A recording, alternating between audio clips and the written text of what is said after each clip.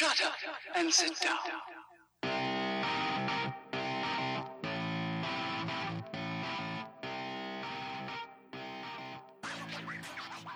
Hello, strangers, and welcome to Strangers in a Cinema. Firstly, Happy New Year to both Grace and Pete. How are we? Happy New Year! Wonderful! Happy New Year indeed. Yeah, I suggested rather foolishly that we do this show earlier in the morning than we're used to doing any of our shows. And now, I think just before we started recording, a little peek behind the curtain, Paul, you had to let out like a really big yawn. I'm kind of trying to get my eyes to fully open. So it's like a challenge that we've set for ourselves to kind of wake up during the recording, and hopefully it's going to come off okay. Yeah, and fingers crossed. I mean, I will make the point that it's not that early. It's now 10 o'clock. No, fair. Yeah. By the point that we start, it is actually 10 a.m., which is so it's not really that early anymore. But, on a day off from work, I'm not normally up and function. I'm normally up about this time and starting to function. So for us, on a day off, this is early. Grace, are you with us? Are you ready? I'm like, now it's 10 o'clock. Yeah. Like, before 10 o'clock, I'm never ready. I'm never on it. Like a never-ready battery. No, yeah, I'm just like running on low power mode until then I'm suddenly charged up. But I get woken up every morning by the pigeons in my vault outside go, hoo, hoo, so I'm always tired anyway. You've got a vault? I've got a vault outside my bedroom, like a storage vault, and pigeons just like nest there every winter, and every morning at 8:30 they're like, hoo, hoo, hoo. So this is like midday then, really? Yeah, by now. Bloody nightmare. So good. So now we've established some high energy. What have we got coming up, Pete? Oh, yeah, it's funny you say that, Paul, because now I'm about 9/10 through my first cup of coffee of the day. I'm going to lurch from being sort of slow motion to hyperactive, and thus continues the pattern of my life. So, yeah, we've got lots coming up. We've got a 3-act show, as we always have. Act 1 of today's show, we're going to look at the recent Golden Globes ceremony, and specifically the winners and losers from that, and what we make of those decisions, I suppose. Then in the central part of the show, Act 2, we're going to look to give a full-blown feature review of the Yorgos Lanthimos movie, The Favourite, which actually dropped in the UK on January the 1st. So just was out of contention for our end-of-year list last episode. Go back and check that one out if you haven't so far. Then in the third act of the show, we're going to do a big look ahead to 2019, the year of our Lord that we are now in, and at our top 5 most anticipated films, and maybe a few that are of interest but didn't quite make those lists. Before all of that good stuff, though, we have a section that you might recognise because we always introduce it in the same kind of way. We like to call it, What Have You Been Watching? Paul, Grace, what have you been watching recently? I'm sure it's a lot because now we're getting back up to speed with kind of being, obsessive movie fans for yet another year. So, yeah, what have been the sort of highlights and lowlights of your recent watching? I've watched a lot. I went to the cinema to see Holmes and Watson, which I didn't think was as bad as a 0% rating, but it wasn't great either. Historically inaccurate, like absolutely ridiculous, like putting the sailing of the Titanic during Queen Victoria's reign. They knew though, didn't they? Well, yeah, it was. I think the reason why a lot of people didn't like it is because it was obviously really anti-Trump, and so people are gonna dislike it. But it wasn't the best Will and John team up, but it was really nice to see Lauren Lapkus in there, who's like she's a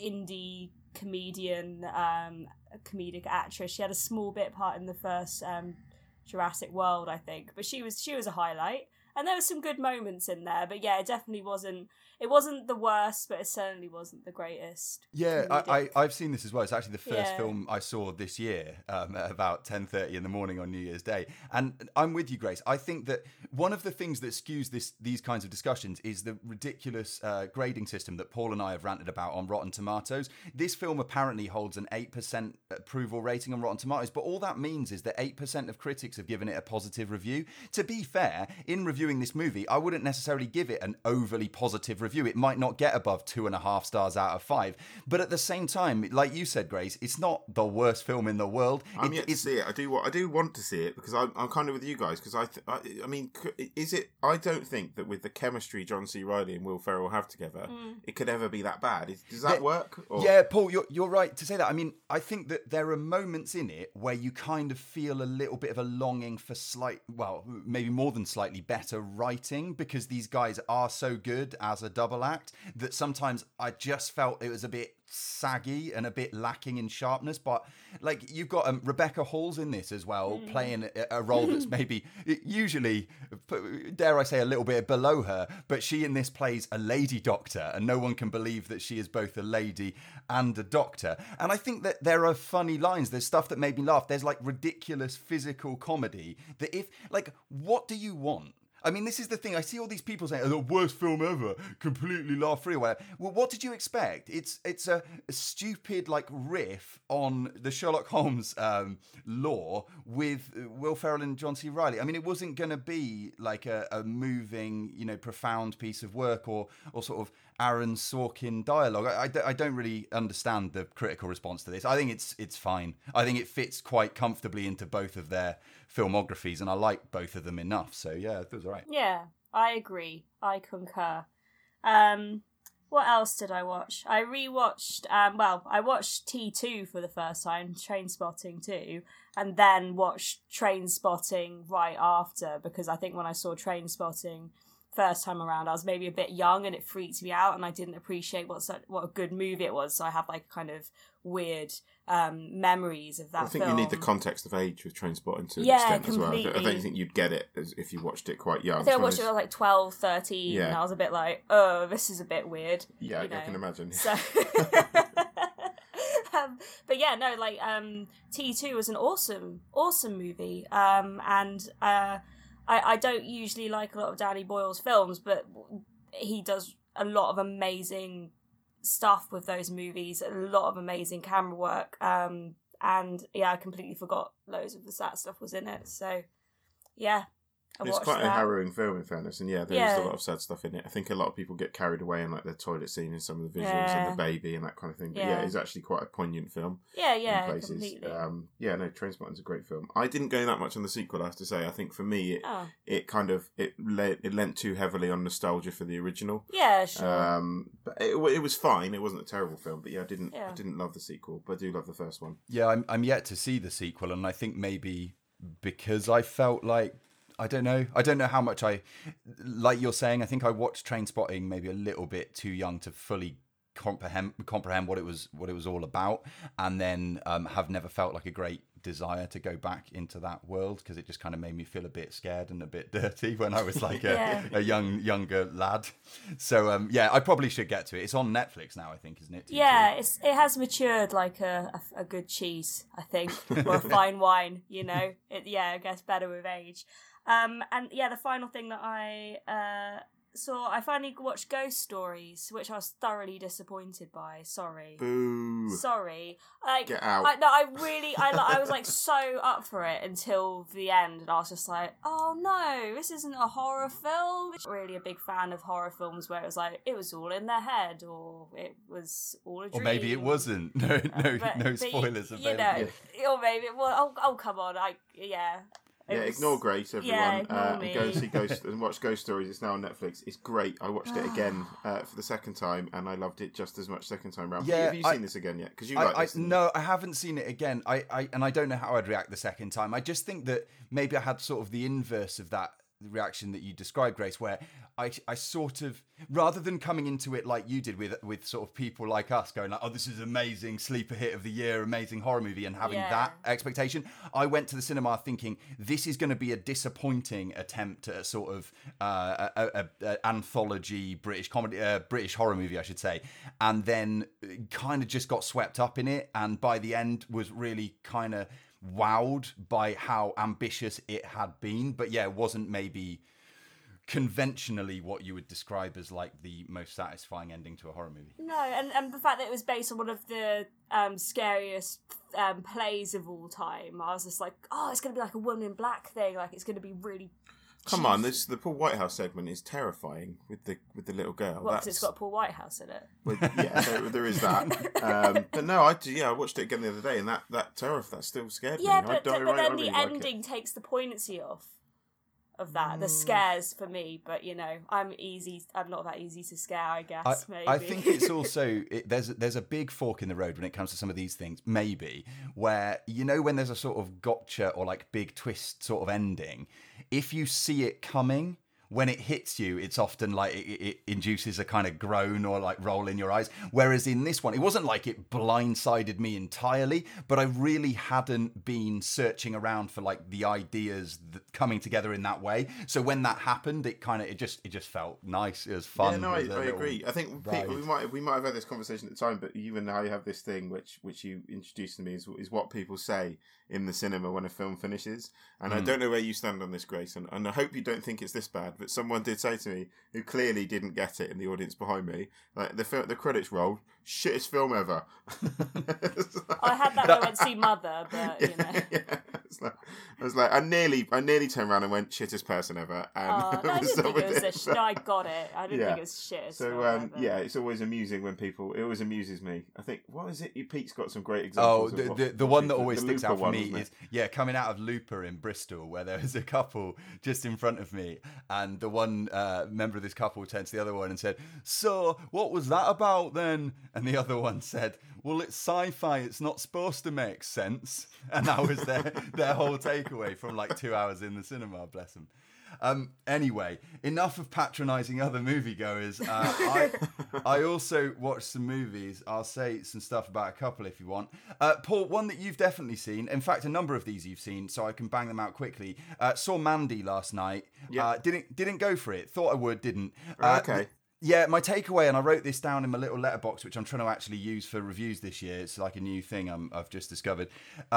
Is that the sort of feeling I had not really going for this movie made me also think a little bit about how perhaps now I'm not really someone who loves metal music anymore, and that kind of made me feel a little bit sad inside. Right. Because I saw so many reviews saying like this is the most heavy metal or metal, not so much heavy metal, just metal film that you're going to see in this year, last year, whatever. And I can't deny that. Like from the actual use of like King Crimson in the opening to this kind of doom metal ambient reverberation throughout it, to all these visuals and obsession with death and the occult and stuff like that. But just like the way I feel about a lot of metal now, I just thought like, oh, just stop. Like, just stop yourself. I don't know. It didn't grab me. And I think in addition to that, the other big thing that I've been seeing in a lot of reviews is like, oh, Nick Cage with a chainsaw. I'm not also sure that I think Nick Cage is as interesting a sort of cultural figure as everybody has now decided that he is. He's like, yeah, sure. Well, when he was like screaming about the bees in the Wicker Man shitty remake and stuff like that, like I can appreciate that that's ironically a thing that you're gonna repeat and talk about. But at this point, it's like I don't know. He's not. I mean, I don't want to get into a debate about it, but like I just that's how I feel. I just don't know that it's that interesting. He's a stupid actor and he does very stupid things. So then for people to go, oh, Nick Cage is amazing in like a kind of ironic way, it's like, you're not being cool. I think we need to go back to the Community episode with the Nicolas Cage good or bad film lecture, I think. Yeah. Well, you just get just an awful lot of people talk an awful lot about him, and I'm just not sure that it's sort of worth all that. But like, I've seen also somebody say the sequence where he's guzzling vodka in the movie, and I won't give it away. It's a revenge plot. It's very simple, but he's guzzling vodka and sort of bleeding all over the place. Should be shown in acting classes, and I'm like, not really though. It's a bit extreme. I mean, I like I enjoyed the film. I have to say, it didn't grab me in the way that it's grabbed other people of last year. Like it appeared on quite a few best of the year lists, I think, and it didn't grab me in that way. I enjoyed it as a piece of sort of fun, rampant, over the top escapism. And I would say Nicolas Cage for me is a fun performer when he sort of dials it up to 11. Whether that's a good actor or not is a whole different ballgame. But I enjoy him. Essentially, every movie.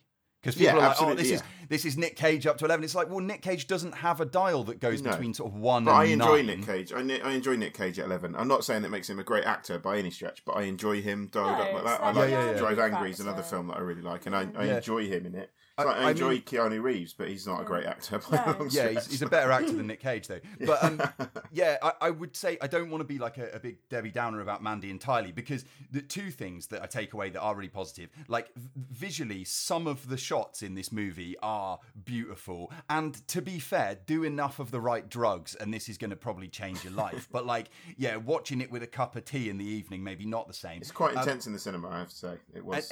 In addition to that, Jonas Jonas, Johan Johansson's score for this movie is fucking great. Like, as I was watching it, I just thought I want to listen to the score without the images in front of me and without all the sort of what felt like fairly thudding, like obviousness. But anyway, Mandy is a lot better than another film that I saw yesterday, the new one from Jason Reitman. Are you aware of The Front Runner?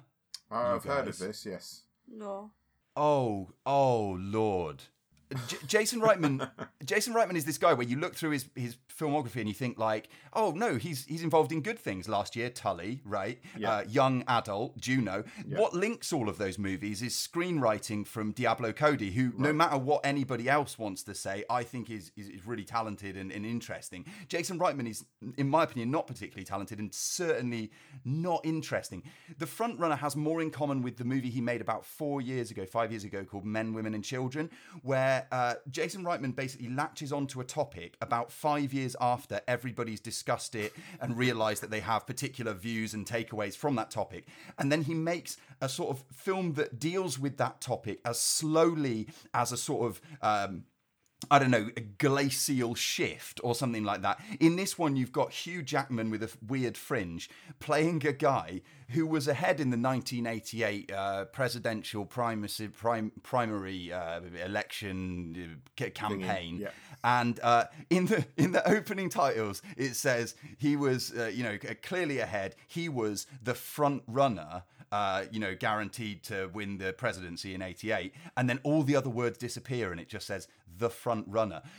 To sum up what's wrong with this movie, the front runner has no subtextual connotation whatsoever. It literally just means he was the front runner. That's it. Like there's nothing else. You can't read anything into the title. You can't read anything into the movie. The movie then goes on to do this thing where it's sort of not very subtly commenting on the Stormy Daniels, Donald Trump situation that's sort of played out in the last couple of years, but with absolutely no ability to really take a position, say anything insightful, or to like elucidate a point of view that doesn't feel like a sort of carbon monoxide poison geriatric person ranting at you about something that they don't comprehend.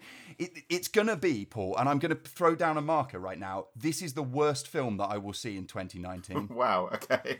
This early. I picked a spot on the side of my head in the cinema and it started bleeding and it just gave me that warming feeling that I was still alive. Is this out now then? Was this like a preview screening? Or? It was a preview screening. It will be out for your viewing pleasure very soon. And oh, Lord. Like, I don't know if anyone is going to hate this as much as me. And if they do, I really feel badly for them. I just make it stop. Don't let Jason Reitman be involved in screenplays for his own movies because this was so dreadful. Talk about something good. What have you seen that was good, Paul? I finally caught up with Upgrade, which is Lee Whannell, who I think had some part in Saw, possibly co-wrote Saw with James Wan, I think. He did. Well, he was in it as well, wasn't he? Of course he was, yeah, because he was one of the guys. Yeah, he was the guy on the floor in Saw, wasn't he? With Cary Elwes, yes. Upgrade, I've read good things about and heard quite good things about, and for some reason this didn't get a wide UK release, which really, really annoyed me at the time, because I just couldn't even see it anywhere, which is always frustrating. Oh my God, and I know you've seen this, Pete, and I don't know what your thoughts are. I absolutely loved this. I sat down with it, and within about 5 minutes I was like, I am hooked. It's just the most fun I've had with a high concept piece of sort of sci-fi action nonsense for quite some time. I just thought it was great. The action scenes are kinetic, like the look of the film is great. The kind of near future cyberpunk feel just had me from the get-go, really, and it's just a whole heap of fun. It's gory, it's over the top, the fight scenes are great. It's just bonkers, absolutely bonkers. And certainly there are better films out there without a shadow of a doubt. But in terms of the fun I had with this, it dialed all the way up to 11 for me, shall we say? It upgraded my evening, you could say. You could probably pick flaws in it without a shadow of a doubt. But for me, it just grabbed me. And also, it was the best Tom Hardy symbiote movie of 2018. That's the truth. I mean, the later part of the movie, I just thought like, this is kind of exactly like Venom, but I'm enjoying myself more so than I was in those sections of that movie anyway. Guy gets chip put in body, has better skills than before. A bit like Limitless, but with more like face punching. I like this movie. I think it maybe it sort of faded out rather than went out with a bang for me. But like Leigh Whannell seems like he's finding his feet as a director. So yeah, I enjoyed it quite a bit, and definitely more than the fucking Jason Reitman movie. Yeah, it's Logan Marshall Green, by the way. We are aware on the show that is not Tom Hardy, but everyone should be aware that he looks exactly like Tom Hardy. Hence that. So yeah, Upgrade was great. I absolutely loved it. So highly recommend that. What else did I watch recently? Oh, I picked up on what I think, and correct me if I'm wrong, listeners, is the first Jeremy Saulnier film, which is now on Netflix, which is Murder Party. This is a very, very bizarre black comedy about a group of sort of ne'er-do-wells who organise a party and invite this sort of geeky loner, picks up this invite to what is a murder party. He gets very excited that he's been invited to a party. He arrives, and this group of sort of weirdos with Macon Blair there, unsurprisingly enough, ties him up and decides for an art installation they're going to murder him. Yeah, it's Jeremy Saulnier, so it's very, very blackly comic. It's very, very violent in places. It's bizarre. It doesn't all work. Some of the gags don't land. Some of the gags don't land. I've done it again. Land. But it's still Jeremy Saulnier. It's still a whole heap of fun. And the ending is just absolutely bonkers. And you've got Macon Blair running around in this like melted werewolf mask at one point. So it's well worth it just for that, really. Has anyone seen this Murder Party? I'm not sure it's been on Netflix for long. But yeah, Jeremy Saulnier directed Blue Ruin. So it's interesting that he's gone from this, I think, to Blue Ruin. It's very much a change in direction. But yeah, this is well worth checking out. I love Blue Ruin, so I will check that out. Yeah, Murder Party's fun. In my notes. Whoosh. Can I squeeze in one more? Is that all right with everyone? Yeah, keep going. Yeah. The Domestics. This is... I'm not sure when this officially came out. I think it skipped cinemas last year because it seems to just appear on Netflix. So this is a post-apocalyptic kind of... I'd say, would near future Mad Max be a kind of good way to describe this, I think. Directed by Mike P. Nelson, starring Kate Bosworth, Tyler Hoechlin, one of my favourite men in the whole world, Lance Reddick. It's post-apocalyptic kind of. You've got something's happened, or a virus has been unleashed by someone, some bombers fly over and unleash a virus at the very beginning. Humanity's descended into gangs. There's a number of gangs, but there's also what people are called the domestics. So that would be, I would hope, people like ourselves, good people left after the apocalypse who are just trying to make a family for themselves. In the midst of this, Kate Bosworth and Tyler Hoechlin's characters are having some struggles with their marriage and decide to move closer to the family. But that journey to the family takes them across the wastelands of post-apocalyptic America, and they meet some quite bizarre and quite often psychotic characters along the way. Another one a bit like Upgrade that sort of took me by surprise, and I really, really, really enjoyed it. Just shameless, over-the-top, gory fun again. Pete, anything to add? Because I know you've seen it's just fucking cool. Yeah, I really went for it. I really went for it, and I see a lot of sort of sniffy, like, negative stuff, and I get it. I totally do. Like, it's not...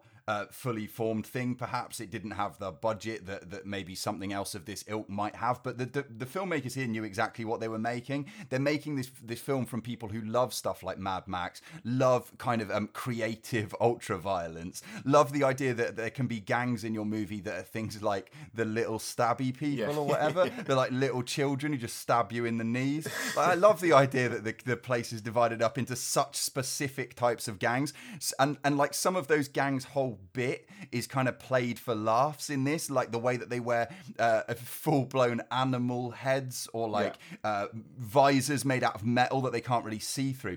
And then like the thing that I noted as well when I wrote a little thing about this is that Kate Bosworth in this movie is fucking so boring for about half an hour. The character, not so much the performance, but the character brings nothing to the table.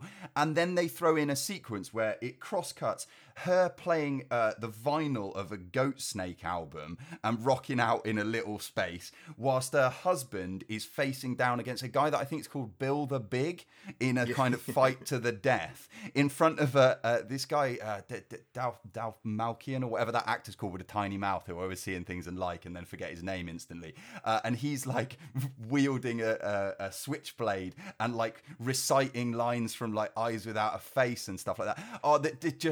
I don't know. It's one of those movies movies that, like, on the surface is kind of shit, but I adored it. Like, I'd watch anything that the filmmaker makes next off the... I know, I'm totally with you, to be honest, and I just, it really, really took me by surprise, and I kind of sat there with it was about 20 minutes in, I was just like, oh shit, I'm really, really enjoying this. And Lance Reddick's turn, there's the line he says to, just Lance Reddick in this, he's another one of those actors for me that clearly, I think, almost brings 100% to everything that he does, and he is on blistering form here. You need to check this out, Grace. I think you'd quite enjoy this one. Yeah. It's a lot of fun.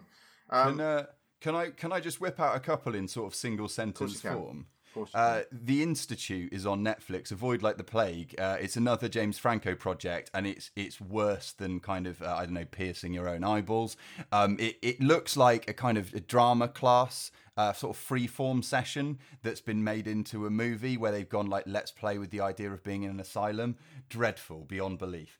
Then in addition, Funny Ha Ha is on Mubi at the moment. They're doing a season of first films from prominent directors. Catherine Bigelow's first one up as well, haven't they? Yeah, there is, yeah. And this one's Funny Ha Ha from Andrew Bujalski, who's recently made the movie Support the Girls. And yeah, it's kind of very, very awkward, very verite, sort of lo-fi, low-budget, what people now call mumblecore filmmaking in 4:3 ratio. But like the girl at the centre of it, who's trying to find her way in the world, a bit like Greta Gerwig in Frances Ha or something like that, is I think really endearing, and it's well written, and I like it. And I like Andrew Bujalski a lot anyway, so I was kind of predisposed to that. I also caught Spider-Man Into the Spider-Verse that you guys were all for, I think, last year. Yeah, really good. Really liked it. I think that it kind of had me, Paul, because, you know, once you're a couple of minutes in, you realise, oh, it's a hip-hop superhero movie. That's what I needed. That's what I needed. Instead of a lot of the sort of self-serious stuff or the fan service stuff being enough, I needed it to be a hip-hop movie, and it was. I found the character at the centre compelling. The plot swept me along. I'm not massively invested in what happens to this character, I suppose, but visually it's an amazing achievement, and I just had a lot of love for it. And there are like so many things on the soundtrack as well that compelled me to not only see the movie, but then come out of it, go to Spotify and download the soundtrack. So that doesn't happen when I go to other superhero movies. And the last one is I saw In the Fade, the Fatih Akin movie with I've lost her name now. Yes, keep talking. This is a revenge movie about a terrorist attack with Diane Kruger. That's it. Diane Kruger's family is killed in a terrorist attack that seems to be racially motivated. She then goes on a sort of crusade to try to find justice for her family, and this received a lot of credit, I think, at the end of last year, and it was on some end of year lists. And I think that at the beginning of the movie, at the outset, it's incredibly tense. It's quite moving. It's hard hitting. I mean, it's about, you know, manufacturing of homemade explosives and stuff like that, and the results that they have on activation. But I think that what lets the film down is a quite sloppy, like loosely sketched final act, and then finishing the film with the music of Licky Lee in 2019 when you're dealing with this topic feels like something that is a bit not lazy in so much as inappropriate for the subject matter that you're dealing with, which is the neo-Nazi attacks in Germany on minorities. So yeah, it kind of left a bit of a bad taste in my mouth, even though I think Diane Kruger's performance is very strong and it's sort of hard-hitting material. I'm done. Grace, have you seen any other films that we need to squeeze in? Not really. I've got one more, if that's all right. I watched Life of the Party, this Melissa McCarthy comedy. Why? In inverted commas. Yeah, wow. I haven't laughed so little in a comedy film for quite some time. I know we were talking about the term laugh-free experience earlier, but for me, Life of the Party was a completely laugh-free experience. And really, we're making jokes about comas now. This is the kind of tone that we're looking at. It's just not good. Steer well clear. I think it would have been on my bottom 5 of the year, I think, had I watched it sooner. But yeah, still well clear. Melissa McCarthy, you are capable of much, much, much better than this. So please start putting out something worthwhile, because this is not it. Yeah, that's anything else from you, Pete? No, just to say, talking of putting out things that are worthwhile, we decided to put out a rather worthy section related to the Golden Globes. We're going to detail our thoughts about that, and we're going to do that right after this.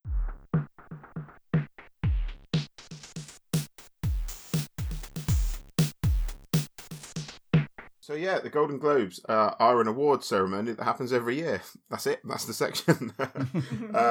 Yes, the Golden Globes were, when were they? What are we recording now? Were we on Tuesday? We're on Tuesday morning now. The Golden Globes were Sunday night, I do believe. So 2 nights ago.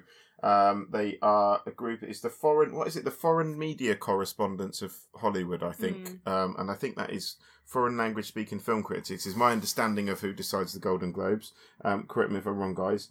And yeah, so what are we going to go? How are we going to work this, Pete? What are your thoughts? Let's go in first with the sort of elephant in the room or something along those lines, which is the fact that, you know, everybody wants to talk about what they're pissed off about or disappointed about with the Golden Globes, and then we'll sashay out of the section talking a bit more positively about things that got the credit that maybe you think that they deserve. So you guys, any strong takes, any hot takes about what made you sort of incandescent with rage at the Golden Globes, or just left you feeling a little bit disappointed? Do you know what? Like, I saw the winners and stuff, and I just kind of like didn't really care this year. I know that's like an awful thing to say, but like the actual like nominations and things, like either things I haven't seen or that I disliked so much anyway that I didn't really care who won. It was amazing that Olivia Colman won Best Actress, which was great. But then other than that, I was a bit pissed off that Bohemian Rhapsody won Best Drama, because that's such a naff film, in my opinion. Please don't find my house and say Queen fans go, it was great. Okay, well, that's the rest of the internet at the moment. I don't know, I just wasn't very excited about it this year. I usually really am, but and I got really confused reading lots of write-ups because it kept going, oh, and Samberg, and I was reading it like, oh, and another thing that Andy Samberg did, and I forgot it was Sandra Oh as the presenter, so I was just like reading it like really tired, like, oh, and Samberg. I was like, why do they keep like referring to all his bit? Like, oh yeah, okay. Yeah, they were both presented. Whoops. I think for me, just Bohemian Rhapsody, look, at the end of the day, if you want to enjoy Bohemian Rhapsody, that's fine. No one can take that away from you. That's absolutely fine. But if you're going to sit there and tell me that Bohemian Rhapsody is better, what were the other films nominated for Best Picture at the Golden Globes? BlacKkKlansman. So BlacKkKlansman, wasn't it? Yeah, if you're going to tell me that that Bohemian Rhapsody is better than BlacKkKlansman, is better than The Favourite. Yeah, I've got the full just for purposes of actually covering this event. I should list the film. Yeah. So yeah, someone cares. For best motion picture, we had Bohemian Rhapsody, that, as you guys said, was the winner. We also had Black Panther, BlacKkKlansman, If Beale Street Could Talk, and A Star Is Born. And like just reading that list, I kind of feel worse about it than I did before. This is the problem when you read that list. I mean, I haven't seen If Beale Street Could Talk yet. It hasn't dropped in the UK yet, but I would imagine a film from the director of Moonlight is probably quite good, and probably better than Bohemian Rhapsody. Black Panther is better than Bohemian Rhapsody, and that's probably the one film I would say that probably may not deserve to be on that list. All of those films, and I didn't even go that much on A Star Is Born, when every single film is better than the film that won it, just objectively better than the film that won it. Yeah. What are they doing? Like, are they? For me, it feels like, I think I put on Facebook on the morning, like, congratulations to the Golden Globes for completely pandering to box office takings, and not to artistic merit. Yeah, but then Paul, is that accurate? Because surely Black Panther took more at the box office than Bohemian Rhapsody. Well, maybe, yeah, no, that's fair. But I guess because it's international, so Bohemian Rhapsody probably had a bigger hit in Black Panther was the highest grossing film at the US box office last year. It took more than Infinity War at US based, which is crazy. Did it? Yeah. Oh. Yeah. I was doing some research for the quiz. Full disclosure, I haven't seen Bohemian Rhapsody, so I can't bag on it here and say that it didn't deserve to win. But like the great, the real impression that I get from people that I respect and listen to is that it isn't a movie that is going to trump something seen like. Walk Hard, though, haven't you? Yes, I have. So you've seen Bohemian Rhapsody, genuinely. Yeah, and perhaps less funny, but like also the thing around Bohemian Rhapsody, of course, has been the connection to Bryan Singer and the way in which he was dumped off the project after allegations about his indiscretions came to light. And I mean, I don't know how much or how little I believe that should impact on awards credibility. Maybe it's a discussion for another time, but certainly, again, it is the sort of thing that feels like it could have been easily avoided, sidestepped. This supposed controversy or difficulty or problem related to the original director needn't have been a problem if maybe the judging had paid more attention to films of more quality. Just better film. That's the thing. Yeah. If it had been, if it had genuinely been like one of the, if it had been like Roma or Cold War or something of that quality, that was like the quality of that film could be whatever you think of it. Like you could look at it and objectively say that film is like so well made.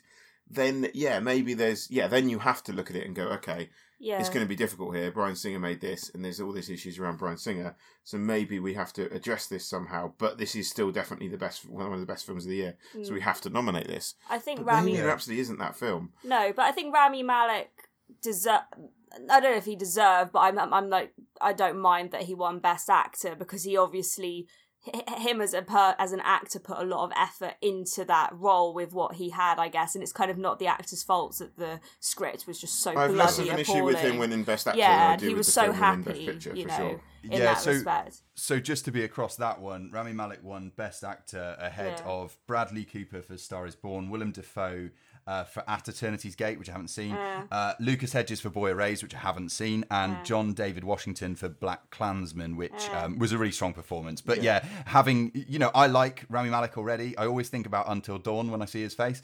But I like him, and I imagine that the performance is really committed. And when I saw him do the press junket stuff for the movie, he seemed just like a really charismatic, likeable guy. So and he can't stop being Freddie Mercury, can he? He's still got this constant like back tooth speech thing. When I saw his acceptance, he's just like, I'm still Freddie Mercury, I'm never gonna let this stop. It's like when he obviously got so into the character that it's not gonna leave him for a long time. Maybe Freddie Mercury's in there with him, the spirit of Freddie's just like, I'm accepting this award too, cheers mate.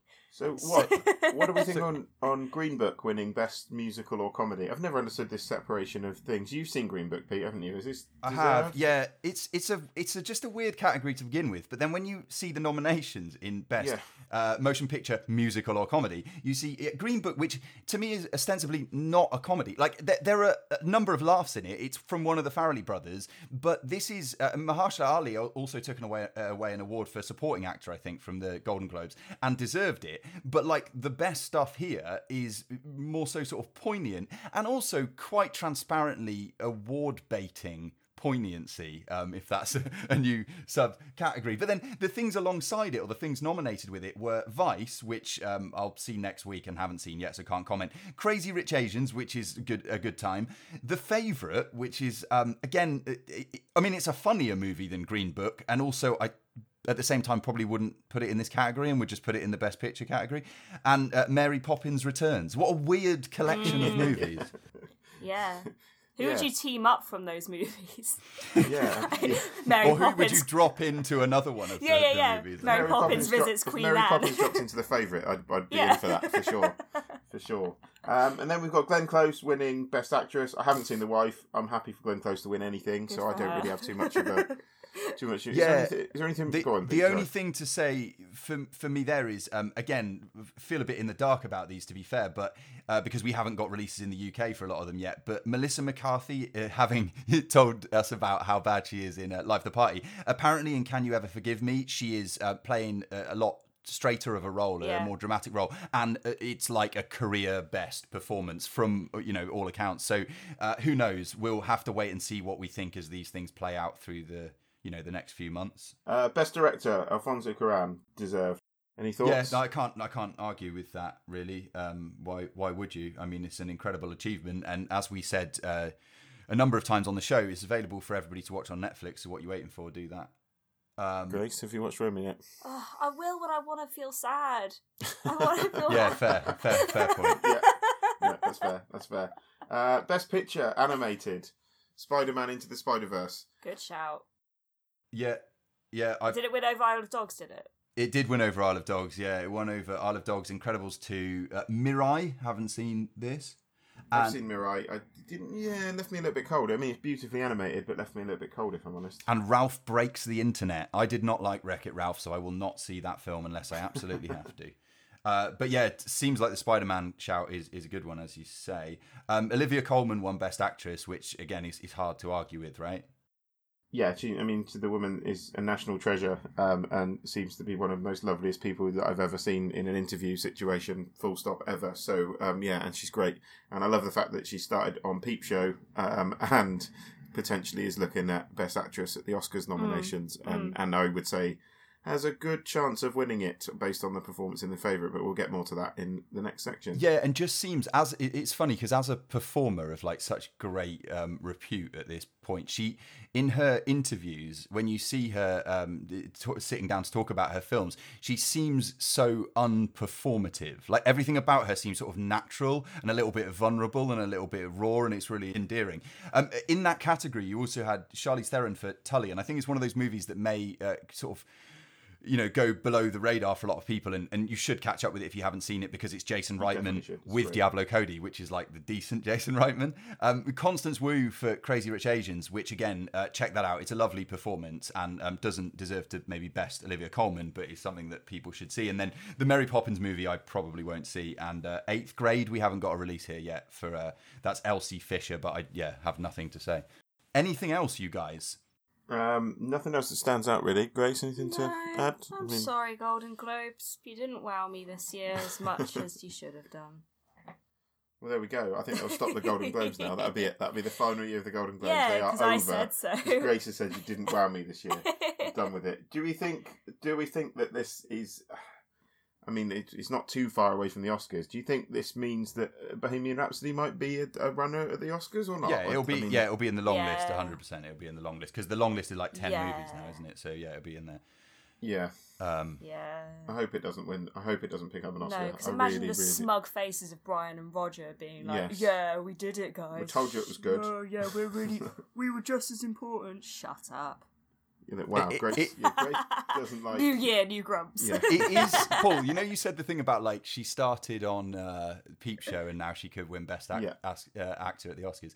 I also then cast my mind over to one Dexter Fletcher, because he picked up the reins, right, from Bryan Singer for Bohemian Rhapsody. He did, yes. But then he started out on fucking Games Master. So like to see Dexter Fletcher go from Games Master to the Oscars is quite a rise, I think. Well, yeah, now he's directing Rocket Man, isn't he? The Elton John film. As well. So he's really Dexter Fletcher is a talented guy, and no disrespect to him, but he's one of those people who really knows where he's onto like a winner. Like he backs the winner every time. It's like, oh, make a movie. Who shall I make it about? Oh, one of the most famous singers who's ever lived. Oh, I wonder if we'll have a box office for that.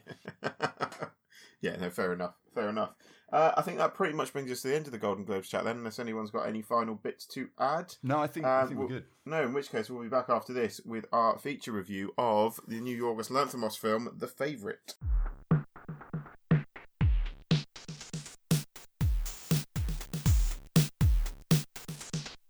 So, here we are. Act 2, a review. This one, as Paul mentioned, the new one from Yorgos Lanthimos, the guy who has brought us films like Dogtooth and Alps and Killing of a Sacred Deer. And now we're cast into the early 18th century in England, where you have a character played by Olivia Colman, aforementioned on the last section of the show. She is Queen Anne, occupying a throne as her health ails, and the folk of the time attempt to keep her alive and functional enough to make fairly decisive decisions, critical decisions about the future actions of the country and its military.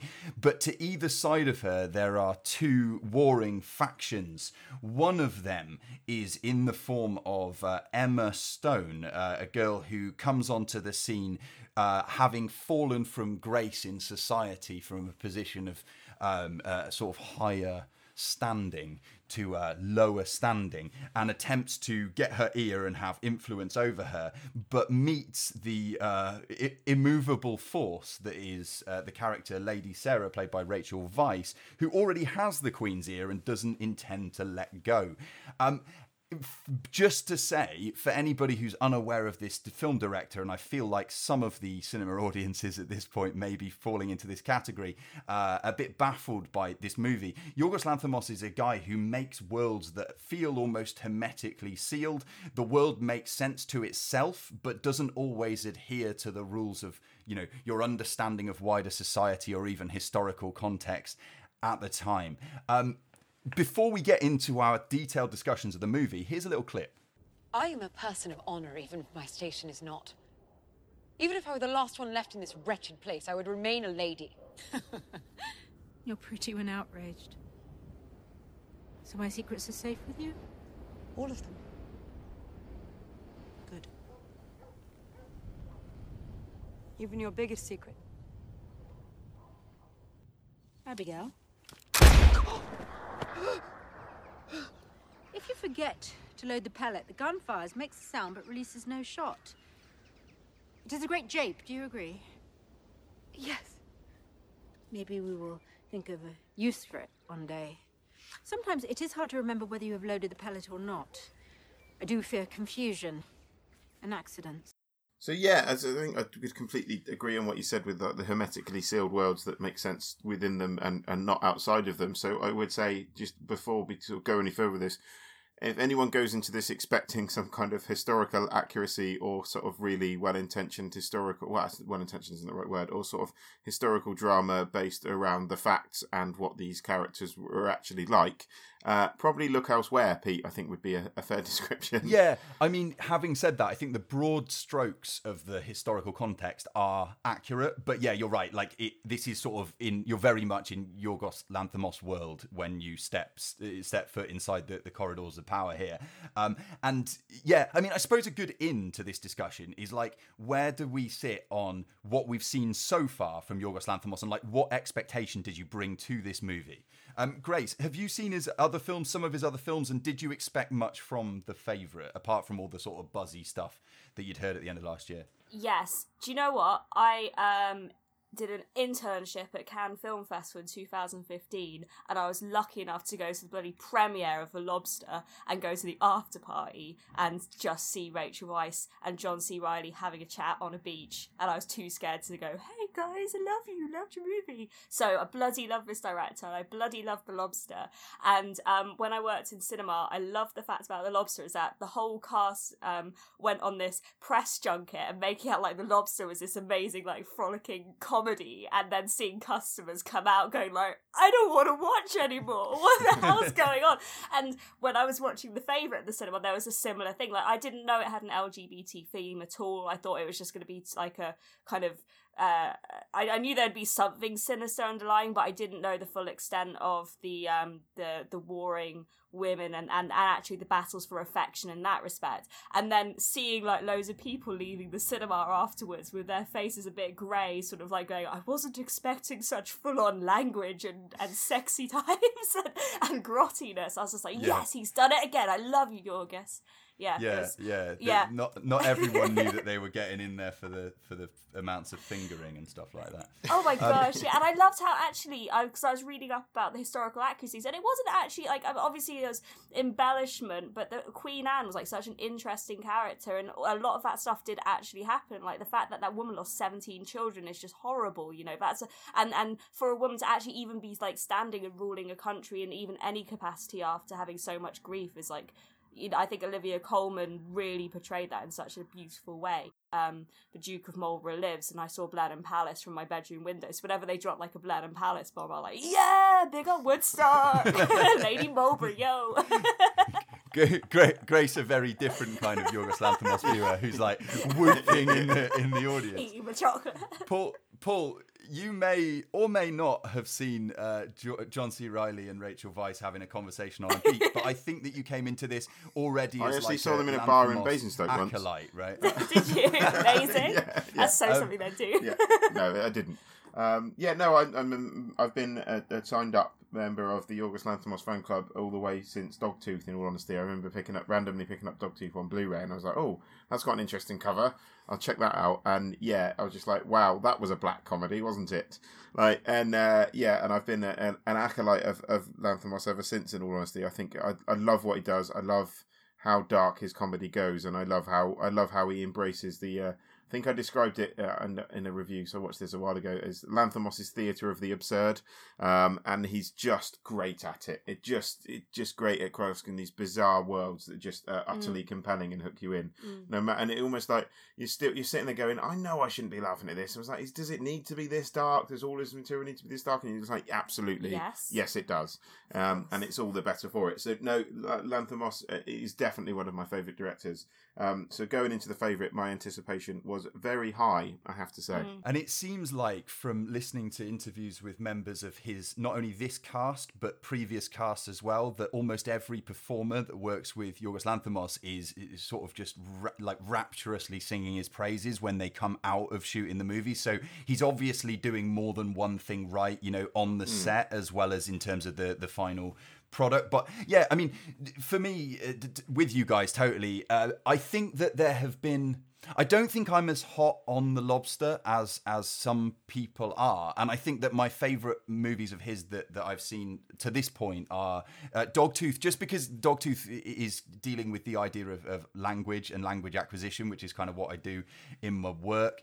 And then I thought I was sort of, my enthusiasm for his movies was waning, and then I saw The Killing of a Sacred Deer, which I just thought was tremendously good. So yeah, really, really excited coming into this one, and managed to see it like in a screening where the servers brought round little saucers with little cups of coffee to our table, and it felt so fitting for this movie that we were being served little bits of china in the screening. I mean, Paul, just before you rage out, this was before the film proper had started. Good. It wasn't during the actual film. But you saw my eyes. But yeah, like. So let's get into it a little bit more. I mean, we know that, so we've got Olivia Colman's Queen Anne on the throne. She seems to be in the worst possible health. And then you've got, like I said, these two competing influences who are not only politically interested, but seemingly erotically interested in her company for genuine or less genuine reasons. And you have to kind of figure that out for yourself. And then at the side, we've got the leader of the opposition, played by Nicholas Hoult. And Nicholas Hoult, this guy who's like carving out a niche as a sort of surprisingly adaptable and just interesting performer, I think, at this point. I mean, the wigs alone in this thing are something that I'll remember for the rest of the year. In terms of those central performances, who stood out for you? I mean, Olivia Colman seems an obvious one, but we shouldn't skip her, like, over her just because it's obvious. I think it's for me, like, for the three leading, if you take into account the three leading ladies, I think it's possibly a career best turn for all of them. I mean, they're all actresses that I've always quite liked, but everyone here is just on superb comedic form. Like, I mean, Emma Stone again has always been charming, but I've never seen her sort of play sort of darkly as malevolent. What am I looking for?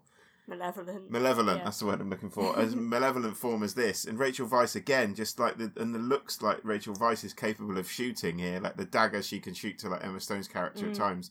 Are just incredible, and I haven't seen a cast, and I can admit, and I think it speaks to what you were saying before, where everyone talks about like working with Yorgos Lanthimos is just an incredible experience, and you can just tell that everyone involved in this is having like a 10 out of 10 time on set. Like they're probably enjoying, they're totally enjoying the roles, and I imagine Lanthimos has probably just gone, if you can just camp that up a little bit more. Actually, no, that you see that you've shot her daggers there, that's great. Now look at her Mina.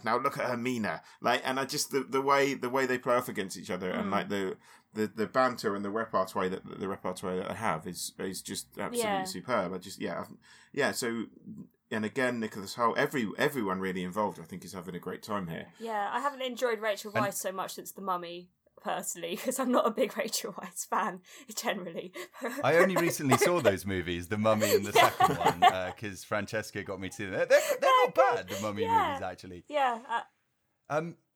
Yeah, and I just wanted to tag on what you said, Paul, that, you know, oftentimes I think when people say, like, everybody on set seems to be having a wonderful time, you then say, but the film itself is turgid or you know, unfunny or terrible because everybody was enjoying being there but maybe lost focus on the work. And it seems a great strength of the director, and obviously crediting the performers, that, you know, Julie here, but that when it's time for business, when it's time to do real work, when it's time to give that particular performance, that one take that's going to make the movie, everybody stepped up to the plate. It's not like they're just enjoying being there and getting zany with old Yorgos, you know.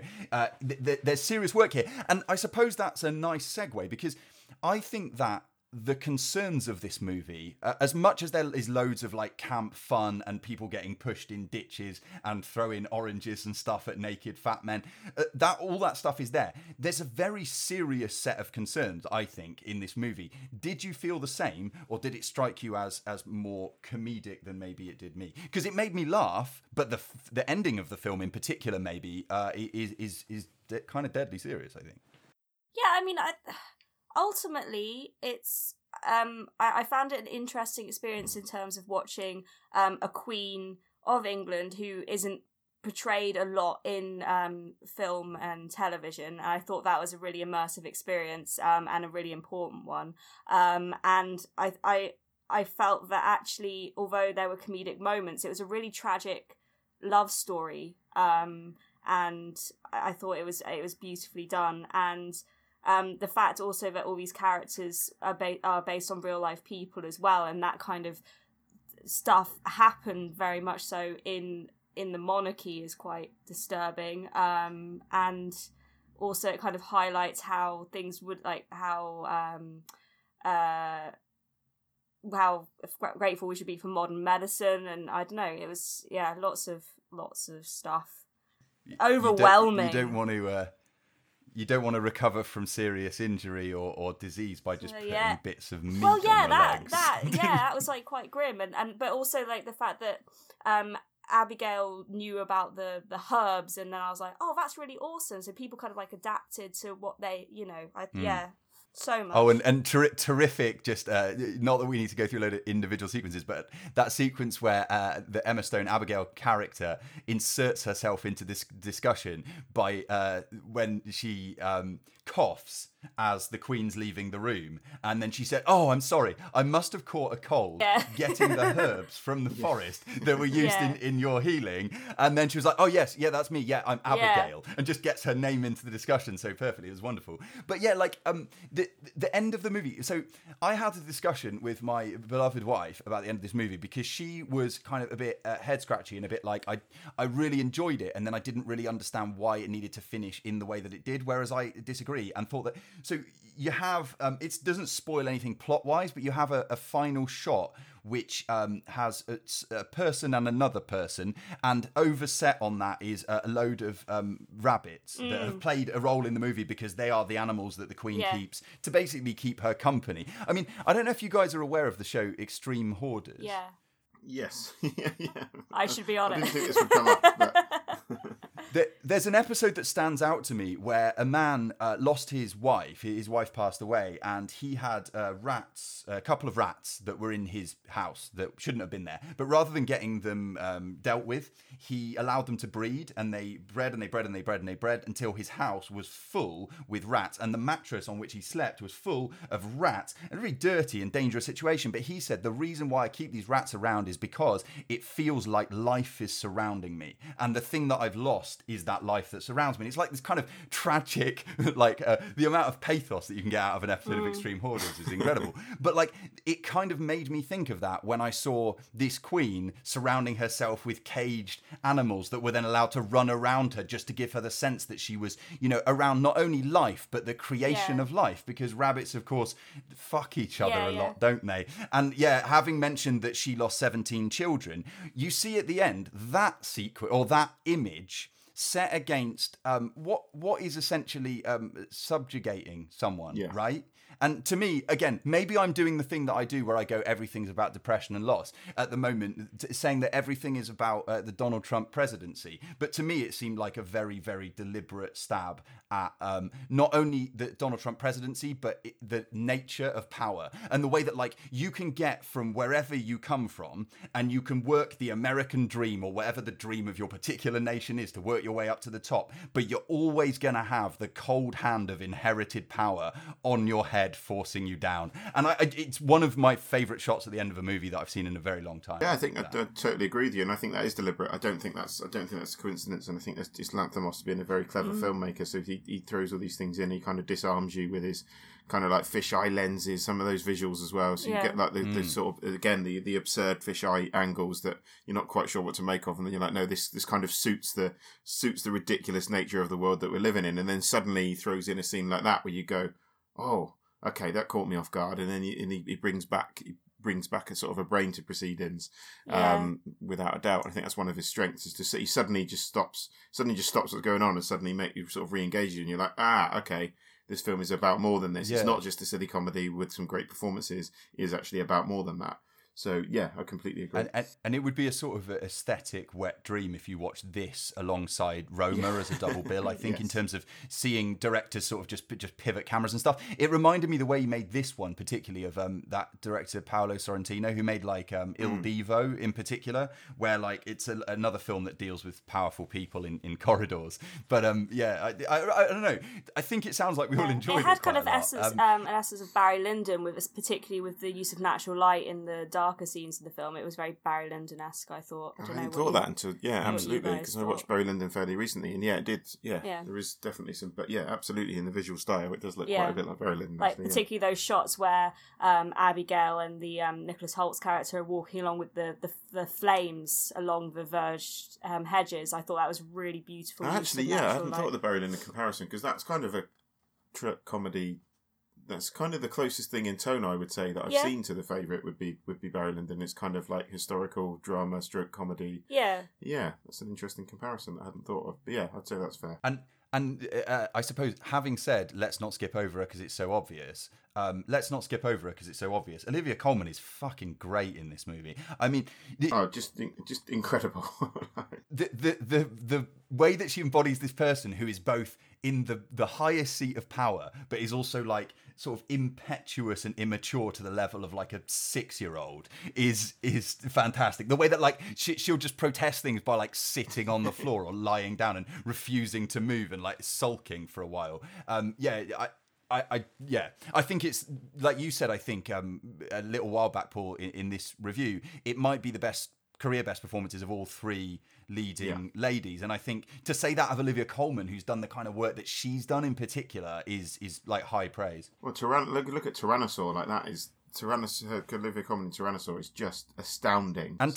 And Olivia Colman in Flowers as well. I know it's not a movie, but like, so many sort of strong contenders and Broadchurch and on and on and on. But amazing. Where does this then land, I suppose, to finish out? Where does this land in terms of Yorgos Lanthimos movies in general? Like, do you think that his best work, your favourite, or? I think it might. I've only seen this once, and it was a while ago, and I think I said this on my Letterboxd review. I think this might prove to be his best film yet. If I watch it again, I think it might be my favourite Lanthimos film. And it's not to take anything away from the others, because I love them. I like them. Well, I love most of them. The ones I don't love, I definitely like. I think Alps might be his weakest, in my opinion. But I think this may well be his best film yet. I just think it's. I love the fact he's kind of got a budget to do the period setting. So it's almost like he's like, what do you want to do? And now he's finally gone, I want to do this. I want it to be lavish, and I want to have money to spend. And he's finally got money to spend, and he's made this. So give him all the money in the world, and let him keep making films. Yeah. Let him do it, and keep running those weird marketing campaigns which lures people in thinking it's going to be a super comedy romp. Yeah. Where do you stand, Pete? Do you think where do you stand on this? I think it's just like a lot of things. It's going to be sort of dependent on the person and subjective. I think that, again, it's not in any way denigrating The Favourite. I don't think it is my favourite of his movies, but it's certainly top 3 of the films that I've seen that he's made. And there's just a lot to recommend it. And it's the kind of thing that it requires a little bit of like not work so much as just patience and trust on the part of the viewer, and I suppose that's one of those things that comes up here and there in our discussions, is that like some things aren't just going to be immediately readable or immediately understood even by all audience members. And I think that Lanthimos is the kind of director that like maybe if you hadn't seen any of his stuff going in, you can't really even negatively judge someone who came out of this scratching their head a little bit, because I think you need to sort of get the temperature of the water before you sort of swim into later stuff. Great film. Yeah, absolutely. Thumbs up though, definitely. Really enjoyed it. So talking of thumbs up and things to enjoy, we have another section of the show, and that section of the show will come up right after the break, in which we're going to list our top 5 most anticipated movies of this glorious year that is 2019 that we're just getting started with, right after this.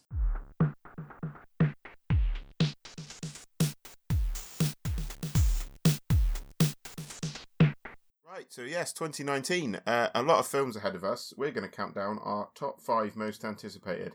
And I say that most anticipated, that's most anticipated at the moment. There is a lot of films I'm excited about this year, and I'll be honest, and I imagine you guys are much the same. This is just 5 that jumped out at me. Number 1 is definitely the one I'm most favourite about. But yeah, this could change as the year goes on. But yes, this is the 5 that excite me the most at this precise moment in time. It may change. It's not to say I'm not excited about other films. I am, and we might list some sort of other runners as we go along. But Grace, do you want to start us off with your number 5 most anticipated film of 2019? Sure thing. So, I'm really excited because Taika Waititi is back. Yes. And he's back with Jojo Rabbit. I don't know when it's actually going to be released. It started production 2018, so it just says 2019 to be confirmed. But it has Scarlett Johansson and Sam Rockwell, and it's about a Nazi soldier who comes home to find his mother has been hiding a Jew in the basement. And by Taika Waititi. By Taika Waititi. I mean.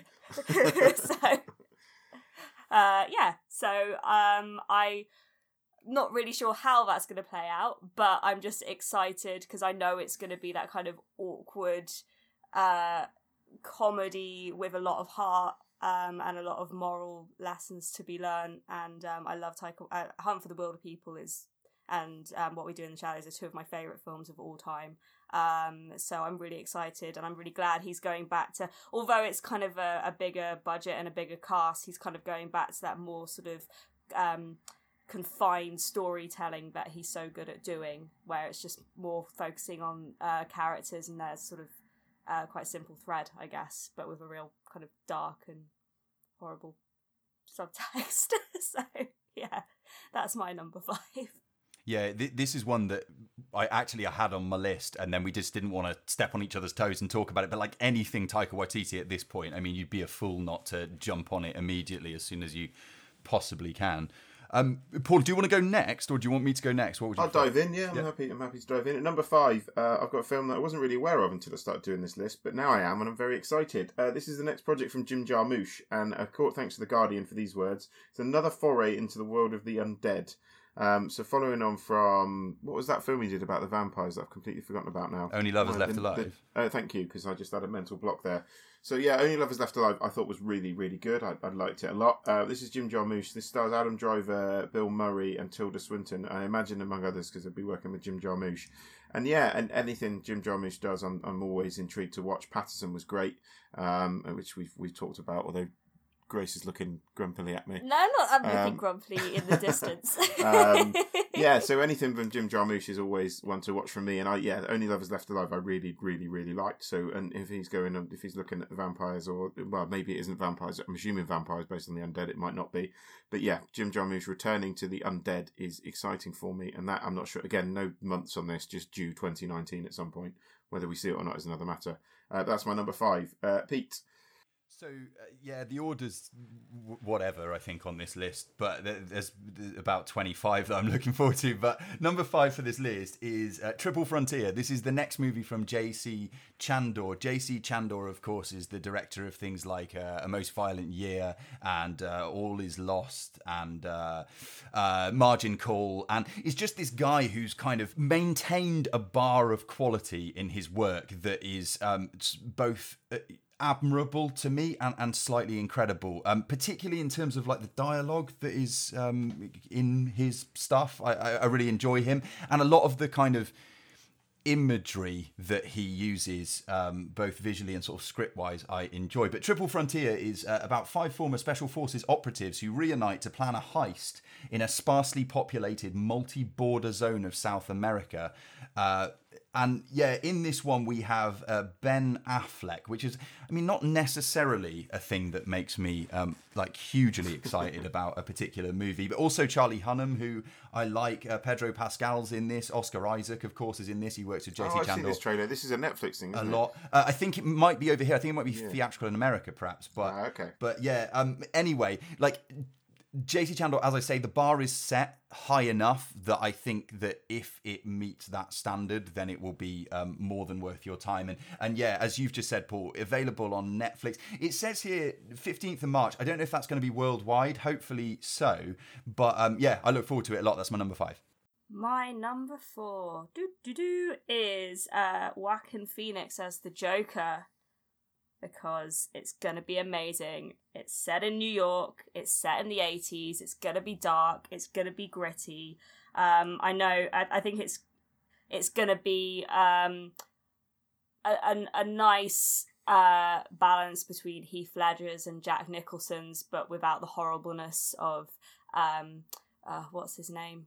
I've forgotten his blooming name. Jared Leto. That's it. Yeah, he's so naff. I forget his name. Jared Leto's awful performance as the Joker, in my opinion. I forgot to mention on our What We've Watched, I just watched You Were Never Really Here, and that reignited my excitement for the fact Joaquin Phoenix is going to be taking this new lesser known origin story of the Joker as a stand-up comedian, clown type figure of New York. And yeah, I'm really excited about it. The little clips I've seen so far that have been teased throughout the internet definitely look awesome. So that's my number 4. Yeah, I think Joaquin Phoenix looks great. I'm still dubious that it's directed by Todd Phillips, but I will definitely check it out. But then it's produced by Scorsese, I think, isn't it? And King of Comedy's been cited as a major influence on this one. So yeah, should be interesting.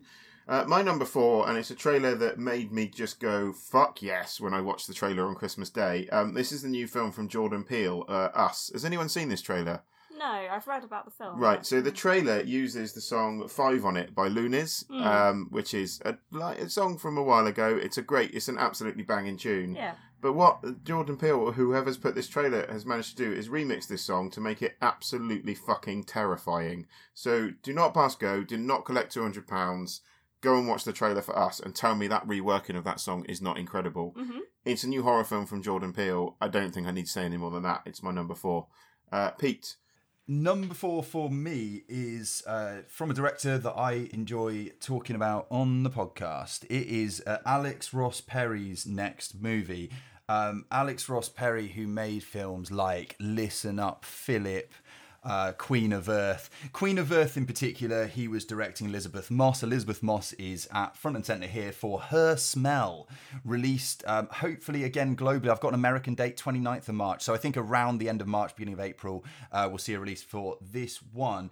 I don't need more personally than Alex Ross Perry is writing and directing and Elizabeth Moss is the star. That's got me. You've also got here, though, a show favourite, Dan Stevens, as well as Cara Delevingne, who was recently in stuff like Valerian and is forging quite the career for herself. This one is about Moss's character as a punk rocker who's like self-destructive and struggling to remain sober, and trying to recapture sort of some creative inspiration. But if you're unaware of the film director, I would just recommend checking out anything back to like The Colour Wheel and forward to Queen of Earth, because Alex Ross Perry is both quite a good actually screen presence. He's been in one or two things the other side of the camera, and I find him quite entertaining. But as a director, I just think that he is a very distinct voice right now, and it won't be for everybody, but I am excited about this one, which is also listed as a drama/music. So hopefully I'll get to see Elizabeth Moss doing punk rock on stage. That'll be quite nice. So that's my number 4, Her Smell, coming out this year. My number 3 is one that I was surprised that I wrote down, but I've got It Chapter 2, which I think is coming out in September. I love the original mini-series of it with Tim Curry as Pennywise the Clown. I think it's like one in my top 10, at least top 15 movies of all time, as a kind of whole selection. And I wasn't as gripped by It Chapter 1 when it came out in 2000 and I want to say 17, was it? I think it was 17. Yeah. I didn't have as much affection as I did with the original. However, the flaw of the original is the second half where the adults go back to Derry. It's a bit rubbish. So I don't hate it as much as a lot of people do, because I still think Tim Curry as Pennywise still kind of holds that together. However, It Chapter 2, I think it's got a real good comedic established cast on board, where I think it can kind of make a really good movie and do the Stephen King's book justice in that respect, and I'm really excited if especially they can ramp it up to another level. I think Will Poulter would have been a better Pennywise. I think he was originally going to be cast, and then they changed it to Bill Skarsgård instead. But I'm excited to see that conclusion. That's my number 3. Good. My number 3 is, well, actually, it is a part 3. It is How to Train Your Dragon: The Hidden World, directed again by Dean DeBois. I just love these films. I love How to Train Your Dragon 1. I'll be honest, I didn't see it at the cinema. I was a bit up myself. I was like, I'm not going to see a kids' animation. That can't be any good. And then I remember sort of sitting down watching it on Blu-ray with the wife, and we kind of looked at each other and went, oh my God, that was great. I love Toothless. And then I went to see How to Train Your Dragon 2, and I was just like, I still really love Toothless, and like it's really well written, and it's the closest anyone else has ever come to sort of being Pixar. Full stop, really. It's the best. It's certainly the best franchise that DreamWorks have got animated wise by quite some margin. And yes, the third and final. Well, we'll see if it's final or not, depending on how this watch makes, how much this one makes. The third and supposedly final film, The Hidden World, How to Train Your Dragon: The Hidden World, is out in under a month, so the 1st of February, and I'm very excited to see Toothless find love. So yes, it's it melts my heart, How to Train Your Dragon, and I'm not ashamed to admit it. So very excited. Pete, one of the contributors to this show might have recommended the first How to Train Your Dragon movie when you were being a bit sniffy about it, Paul, but I can't remember who it was. So no, I couldn't. Yeah. Next for me at number 3 is Bergman Island. This one is the latest from Mia Hansen-Løve. It stars Mia Wasikowska, who a couple of years ago was in absolutely everything, and I think has sort of taken her foot off the pedal a little bit, and just picks great projects as far as I can tell. And then alongside her is Vicky Krieps from what people would know from Phantom Thread, which was both an incredible film and incredible performance. This movie, as much as I've got sketchy details in front of me, it revolves around an American filmmaking couple who retreat to an island, Bergman Island, for the summer to write their own screenplays for upcoming films. And it's sort of like a writer's retreat, which, to be fair, sounds god-awful as the premise of a film.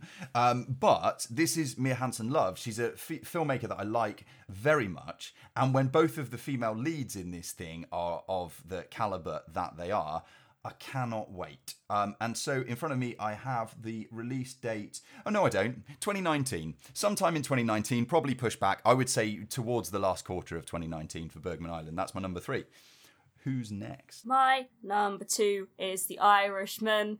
Scorsese, Pacino, De Niro, Pesci. Boom. What more do you want? Honestly, I'm so pumped. I'm really excited to see Al Pacino in something which isn't like a naff film like Hangman. Oh, that was crap.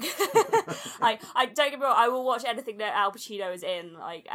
But yeah, I am so excited about this movie. I know there's a lot of people are banging on about the de-aging effects that are going to be in it, but whatever. It's got like the creme de la creme of acting and direction and plot, and I'm just like, I'm shaking with excitement just talking about it. I don't want to know too much about it, just that I know who's in it, what the kind of themes are going to be, and I'm just going to enjoy it when it happens. So that's my number 2, The Irishman.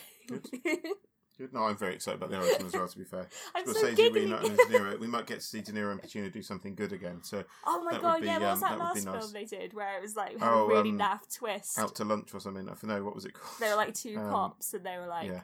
we want to find the killer. Oh, it was one of us, but we don't let you know. I can't even remember what that film was called now. But anyway, my number 2. Is it my number 2? It is my number 2, isn't it? Yeah. Yes. Yes, Rian Johnson, you haven't quite ruined my love of Star Wars, because I'm still very excited about Star Wars Episode 9, which is out in December this year. Hopefully J.J. Abrams can rescue something from the mess that Rian Johnson has left the franchise in. Which is just in tatters as far as I'm concerned. Yeah. I watched Last Jedi again recently. Oh, sorry. And it's just it's not this. I suppose objectively, it's not that bad a film, but it's not a great one. And it just, I don't know where they're going to go with the story. I don't understand where we've got to, how we've got to where we've got to. Yeah. But I'm hopeful that J.J. Abrams can pull something together, because The Force Awakens, the more you watch it, the worse it gets. But it's still not a bad film by a long stretch. And it's still an enjoyable, fun Star Wars film. So hopefully J.J. Abrams pull something back together. We will find out in December where Star Wars Episode 9, as yet untitled, drops. Pete. Number 2 for me is Double Vie, or Double Lives, from Olivier Assayas, who's this director that has come up on the show a few times because of, I've talked about Something in the Air, but possibly not Carlos the Jackal, but writer-director Olivier Assayas, I should say. But then particularly prominent around the time that we were starting our show, perhaps, Clouds of Sils Maria, and then more recently Personal Shopper, both of which are beloved over here on this thing. And this one stars Juliette Binoche, because of course it does, alongside Guillaume Canet and others. Set in the Parisian publishing world, an editor and an author find themselves in over their heads as they cope with a middle-age crisis, the changing industry, and their wives. Olivier Assayas, like I say, is both a writer and director, which is significant because I think that, again, this popped up on my actual top 5 list because this is a person who has a very specific, maybe niche is the wrong word, but like as soon as I know that it's an Olivier Assayas film, I have a certain set of expectations where maybe some other movies that might have cropped up on my long list seem a bit more like my excitement is a bit more generalized. Something like Personal Shopper came out 2 years ago and sits like somewhere in my brain resonating right now. The same could be said of Clouds of Sils Maria as well. So I'm just really looking forward to this because it's going to be like proper, like grown up, well-written, dramatic work from, I think, one of the best doing it today. So, yeah, number 2 for me is Double Lives. And it seems like the worldwide rollout of releases is anywhere between mid-January and May. So we'll see when we get it in the UK. What's your number 1? Exciting times. My number 1 is Avengers Endgame. Yes! Oh my goodness. So it is the conclusion to the current MCU. Will the Avengers defeat Thanos by travelling back in time? Will Paul Rudd be hilarious? Will the effects step up even more? Will the end of the film see the Fox being bought by Disney merger and the Fantastic Four and the X-Men being at the end and that all being a new amazing exciting thing? I don't know. It makes me giddy thinking about it. I'm really pumped for it. I wasn't even aware this was coming out. So. What, Endgame? No, I'm joking. Oh my god, don't even. I will lurch. It's it is a really important cinematic event for me, and I'm sure a lot of other people. And we've got Captain Marvel, who's going to be in this one, Brie Larson, who I'm excited about seeing Captain Marvel, but I'm sure we'll mention that again. But yeah, I think it's a really important event in cinema, so that's why it's my number 1. Good. Oh, I'm excited about that as well. To be fair, I Yeah. really enjoyed Infinity War. So yeah, I'm looking forward to it. I think it's going to be a whole lot of film. There's no doubt about that. It's going to be the scale is going to be off the chart, I would imagine. Off the chain. Yeah, no, I'm quite excited. Talking of off the chain though, and talking of scale, oh my god, 8-year-old Paul is so incredibly excited about Godzilla 2 King of Monsters. The trailer just had my inner child jumping up and down and doing forward rolls with excitement. Like, you've got Godzilla's here, Rodan's here, Mothra's here, King Ghidorah's here, like, all the monsters are here. And all the monsters are here, they're beating the shit out of each other. I can't wait. And, like, the effects work just looks incredible, and the way they've made this film look, it's always very easy, I think, and we've definitely talked about this on the show before, to kind of discount some of these big budget summer movies and sort of write them off. If you look at the Transformers films, for example, with the exception of Bumblebee, they are generally shit, but the effects work. You've got to give credit to the effects people. And oh my god, if you look at the trailer for Godzilla 2, like the way this film looks, it just looks incredible. It looks absolutely epic. You've got a decent cast attached to it as well, but it's all about the monsters for me. And yes, 8-year-old Paul, his most anticipated film of the year is Godzilla 2 King of Monsters, as is 36-year-old Paul's film, also most anticipated film, is also Godzilla 2. I'm not ashamed of it. Pete, what's your number 1? Number 1 for me is High Life. This is the follow-up to Let the Sun Shine In, although it has nothing in common with that film other than the director and co-writer, Claire Denis. Let the Sun Shine In with Juliette Binoche was one of my top 10 films of the year. Go back to that episode, check it out, yeah, it's really good. And in this one, Claire Denis, a film director that I really, really like, all the way back back to like when I picked up Trouble Every Day on like Every Day's great, yeah. VHS probably in like the year 2001 or something like that, and saw Vincent Gallo and like a load of blood and like psychosexuality and things that sort of changed and reordered my brain a little bit, and all the way forward to like I say, her most recent film. But then also you add into this concoction Deep Space, the chiseled face of Robert Pattinson, and like I'm good. Oh, and connecting with my previous pick on this list, Double Lives, also Juliette Binoche. So some of my favourite performers, one of my favourite directors, and possibly my favourite subject of stuff being Deep Space. This is a father and his daughter struggle to survive in deep space where they live in isolation.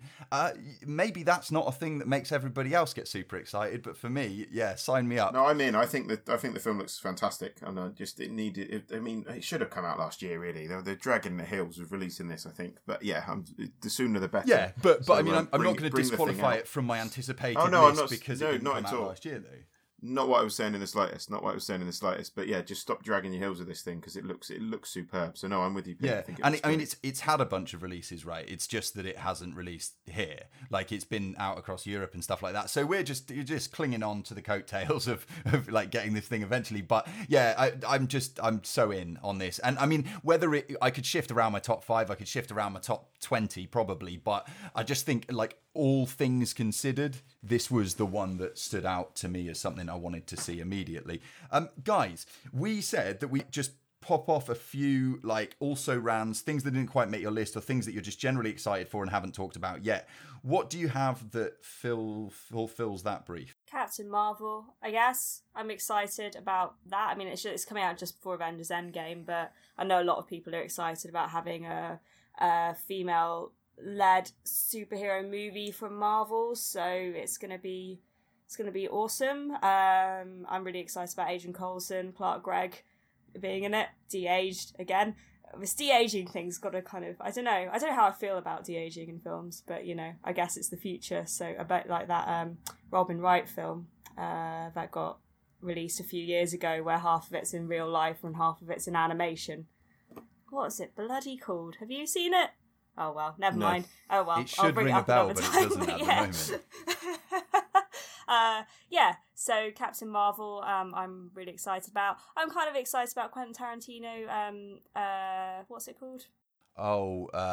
Once Upon a Time in Once Upon a Time in Hollywood. You're that excited about it, you've forgotten the title. Yeah, because I was like, Once Upon a Time in New York, Once Upon a Time in Mexico, Once Upon a Time. Isn't it like whatever you think about Tarantino? Isn't it like a very blah kind of title that? Yes, Once it is, and I don't really. Guys, we've forgotten a film. I've forgotten a film, and I'm going to put it on my new number 1. It's going to be number 1+. It's going to be like a 1++ deal. What's that? John Wick fucking 3 is out this year. Oh. Yes, John Wick 3 Parabellum, I think it's called. I've no idea what that means. I don't really care. There's going to be loads of headshots. John Wick 3 is going to be incredible. There's no doubt. I mean, there's a chase where he's on a horseback being chased by a motorbike. So yeah, John Wick 3. Write everything else off this year. If I see only one film this year, it's John Wick 3. That's it. I'm done. No more nothing. I Just want John Wick 3 2 more than John Wick 3. Yeah. So yeah. Sorry, I got excited about John Wick 3 because I've forgotten all about it for some unknown reason. Other things that haven't been mentioned. Bong Joon-ho's new movie Parasite should, fingers crossed, see the light of day this year to people, which would be lovely. But I'm not going to, I don't want to get too hyped because then we'll get it in 2 years or something like that. The Safdie brothers follow-up to Good Time, which is called Uncut Gems, should be out this year. Pain and Glory, the new one from Pedro Almodovar. Noah Baumbach's new film, which has Scarlett Johansson, Adam Driver, Laura Dern, and Ray Liotta in it. So, get yourself along to that. Benedetta, the Paul Verhoeven follow-up to the name of film that I've forgotten with Isabelle Huppert that we liked, Paul. Thank you. Kelly Reichardt's One First Cow, although I'm not sure that we'll get it in 2019. Terrence Malick's new movie, Radagund, is... Toy Story 4 Toy Story 4, yeah. The Sisters Brothers, Jacques Audiard's new one, is certainly coming out. Yes. I've just finished the book soon. And it's great, so I've got high expectations for that film. What else? Freak Shift, Ben Wheatley's latest, is at least at festivals this year. Whether it will be in cinemas is questionable. Charlie Kaufman's new one, I'm Thinking of Ending Things, with Brie Larson, is purported to be out this year. Is that the title? I'm thinking of Ending Things with Brie Larson. It should be. Yes, maybe my notes need to be reordered. Ari Aster's Midsomner. Oh, okay. Is that really this year? I think it'll be festivals this year and maybe not cinemas this year. Ad Astra, I think, is out this year, which is James Gray, who did the Z. What's that called? The Lost City of Z, which I actually liked. I think more than like most people. I think you thought it was all right as well. I liked it. No, I liked it. My wife said it was the shittest film she'd ever seen. I think, I enjoyed it. I thought it was good. Oh, and Ben Zeitlin, who made Beast of No Nation, is got a not Beast of No Nation. I don't mean that. Beast of the Southern Wild. Excuse me. His new one, Wendy, should be somewhere. Beast of the Southern Wild was this great. year. Really I wonder whether that's going to be a Netflix deal as well. I'm not sure.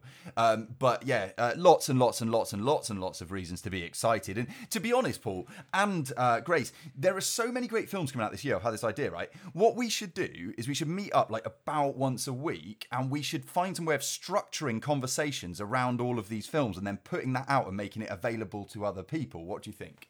No, I'm out. Fair enough. Grace? I don't know.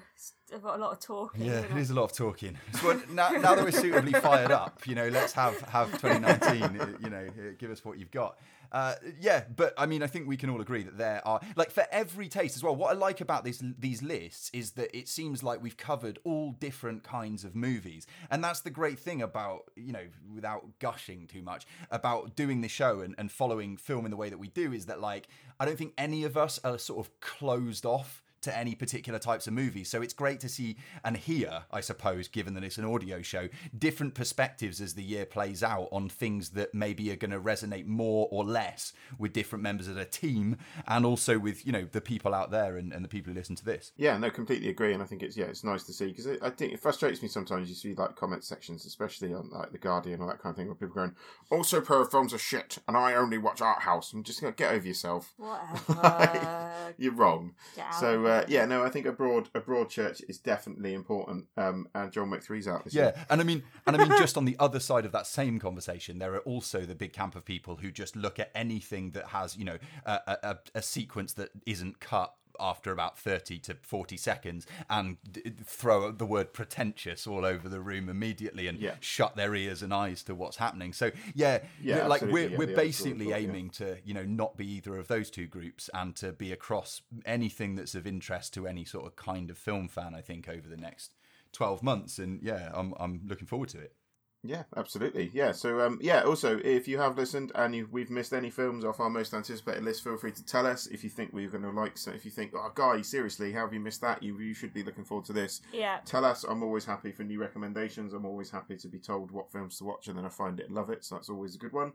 But in the meantime, we'll be back next week. May I do a quick plug on something before we end? Very quickly. You may. Thank you so much. So, myself and my collaborator, Lee Christian, we were really inspired by Netflix's Bandersnatch to create an online interactive game on Bandcamp, where you follow a new DJ called Bobby Brown, and he has to get the party started as a DJ. That's going to be released this week. We've been working really hard on it. So if you go to Lee Christian's leechristian.bandcamp.com, you can play the Bobby's Bandcampersnatch game. Snatch, I like it. I probably said it wrong. It's a working title, but yeah, that's a little project I've been doing personally, inspired by Netflix's Bandersnatch. Nice.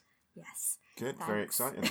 Very exciting. I've got some scripts to look at, because I might be producing a short film this year as well, so that's also very exciting, but we'll talk more about that when I know more about it. And then plug away when you get the opportunity. Yeah. What have you got to plug? I've got to plug the fact that I tidied my wardrobe the other day, and now it looks really nice. Because, and this tenuously connects to Bandersnatch, because on the same platform, Netflix, there is that show with the woman's called Marie Kondo. She's a tiny, tiny Japanese lady, and she tells you how to tidy up your house and make your life better. And so took that on board, tidied my wardrobe, and now I feel like a whole new person. So that's my plug for the week. But apart from that, no, just talking about films at the moment, really. Good. Well, that's it then. We're pretty much done with this week, so we'll be back next week. Any ideas what we're going to be reviewing next week? What is out this coming week? Colette's out. We could do that. We'll work on it, and we'll let you know, listeners. We'll work on it, and we'll let you know. But we will be back at similar time next week with another episode of Stranger in the Cinema. In the meantime, find us on Stranger Cinema on Twitter, at Stranger in the Cinema on Instagram, or all of your social media, Facebook, and all that malarkey. Goodbye. Shut up and sit down.